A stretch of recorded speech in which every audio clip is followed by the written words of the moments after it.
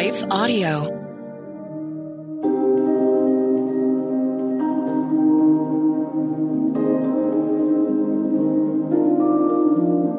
Hello. Thank you for listening to Your Daily Bible Verse, the podcast that examines one verse each day to learn more about God and His will for us. I'm your host, Jennifer Slattery, and after this short word from our sponsor, we'll dive into today's Bible verse, Genesis 21:1.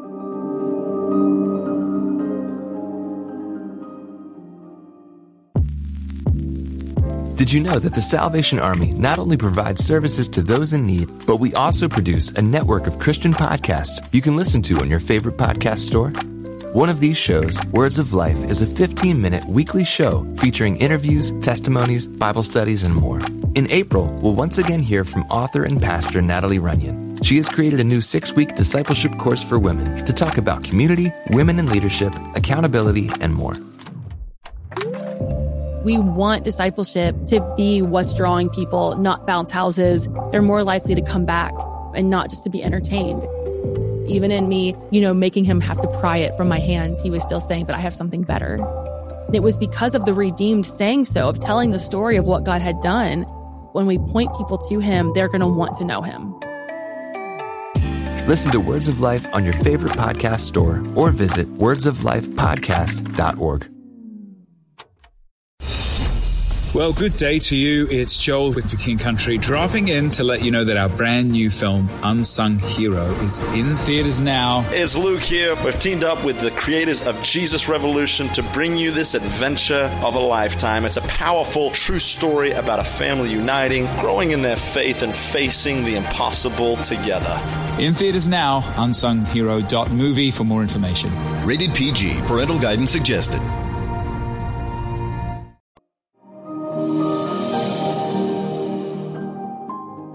Today's Bible verse is Genesis 21:1. Then the Lord took note of Sarah as he had said, and the Lord did for Sarah as he had promised. When my husband and I were first married, I assumed every blessing we received was meant for him and that I simply got to enjoy them because of our relationship. In my mind, he certainly seemed more deserving, whereas due to all the shame I carried from my past, I determined that I was not. Failing to understand the depth of God's grace lavished upon everyone who places their faith in Jesus Christ, I lived as if God's faithfulness depended on my faithfulness to him. I hadn't come to know his heart, and I lived as if he held favorites.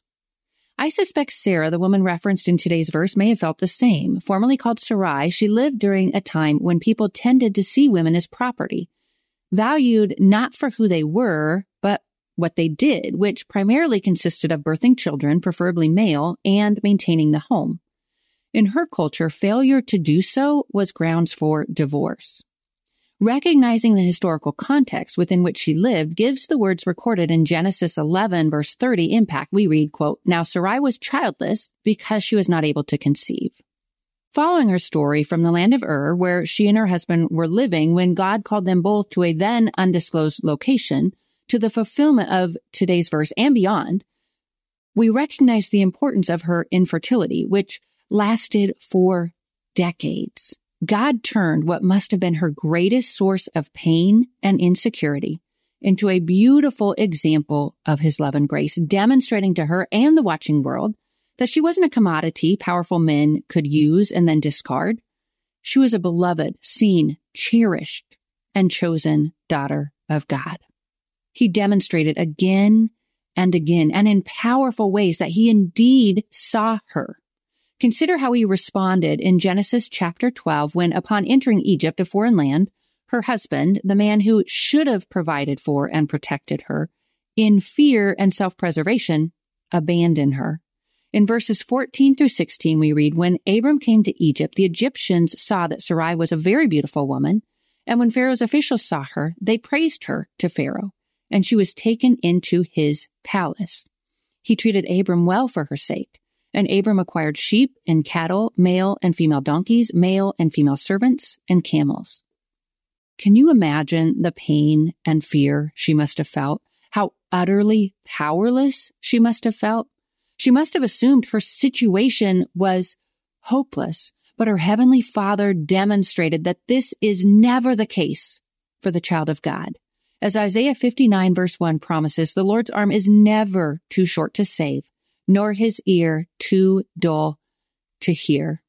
Whereas her husband abandoned and betrayed her, according to Genesis 12 verse 17, God rose up to her defense. We read, "But the Lord inflicted serious diseases on Pharaoh and his household because of Abram's wife Sarai." Now, this would have been scandalous and unthinkable at this time, that Creator God would move so powerfully on behalf of a woman. And notice his response in Genesis 20, when her husband betrayed her a second time in the exact same way. Scripture tells us that God came to the man that her husband betrayed her to in a dream and told him basically that if he didn't return to Sarah, he was as good as dead.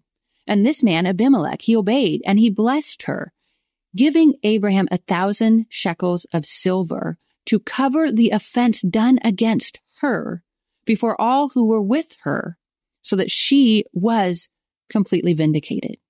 And verse 17 tells us, "Then Abraham prayed to God, and God healed Abimelech, his wife, and his female slaves, so they could have children again. For the Lord had kept all the women in Abimelech's household from conceiving because of Abraham's wife, Sarah."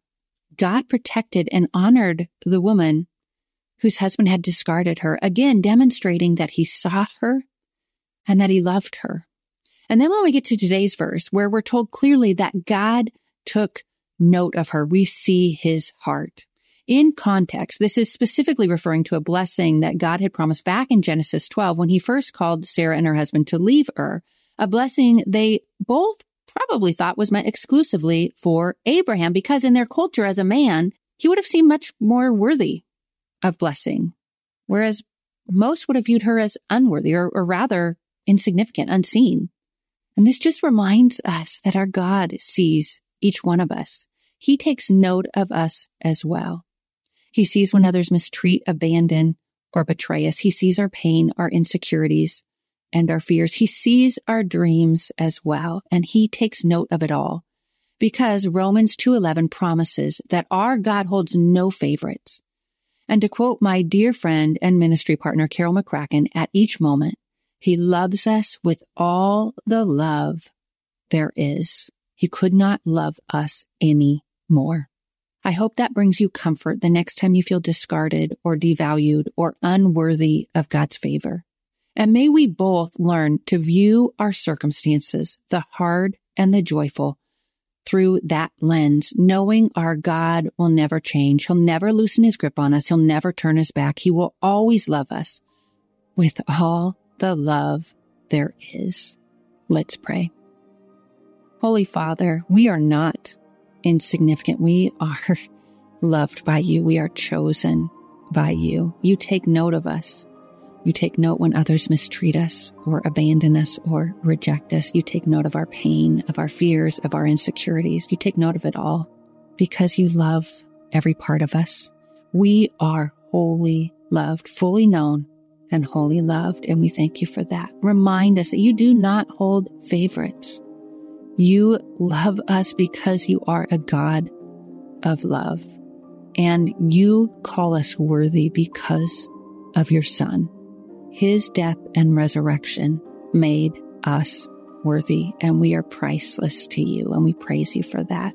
You demonstrated just how priceless we are in your mind when you sent Jesus to die on the cross so that we could have a relationship with you. Remind us of that, Lord. When insecurities and doubts and fears rise up, when we begin to discount ourselves, remind us of what you have said and help us to hold tight to that. Remind us that we are deeply loved by you. You call us your own. It's in the name of your Son, our Savior, Jesus Christ, that we pray. Amen.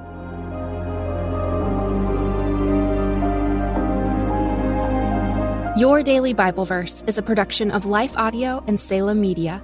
If you liked what you heard today, please take a second to rate and review this podcast in your favorite podcast app so that more listeners like you can find the show. For more faith-filled, inspirational podcasts, visit us at lifeaudio.com.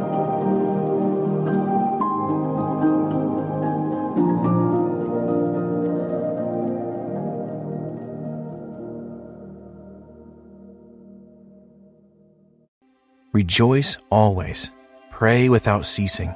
Give thanks in all circumstances. God invites us to cultivate thankful hearts by turning our eyes toward Him in good times and bad. To listen to more Abide Christian Meditations, just go to lifeaudio.com or search your favorite podcast app for Abide Christian Meditation. You can also download the Abide app for more biblical meditations at abide.com.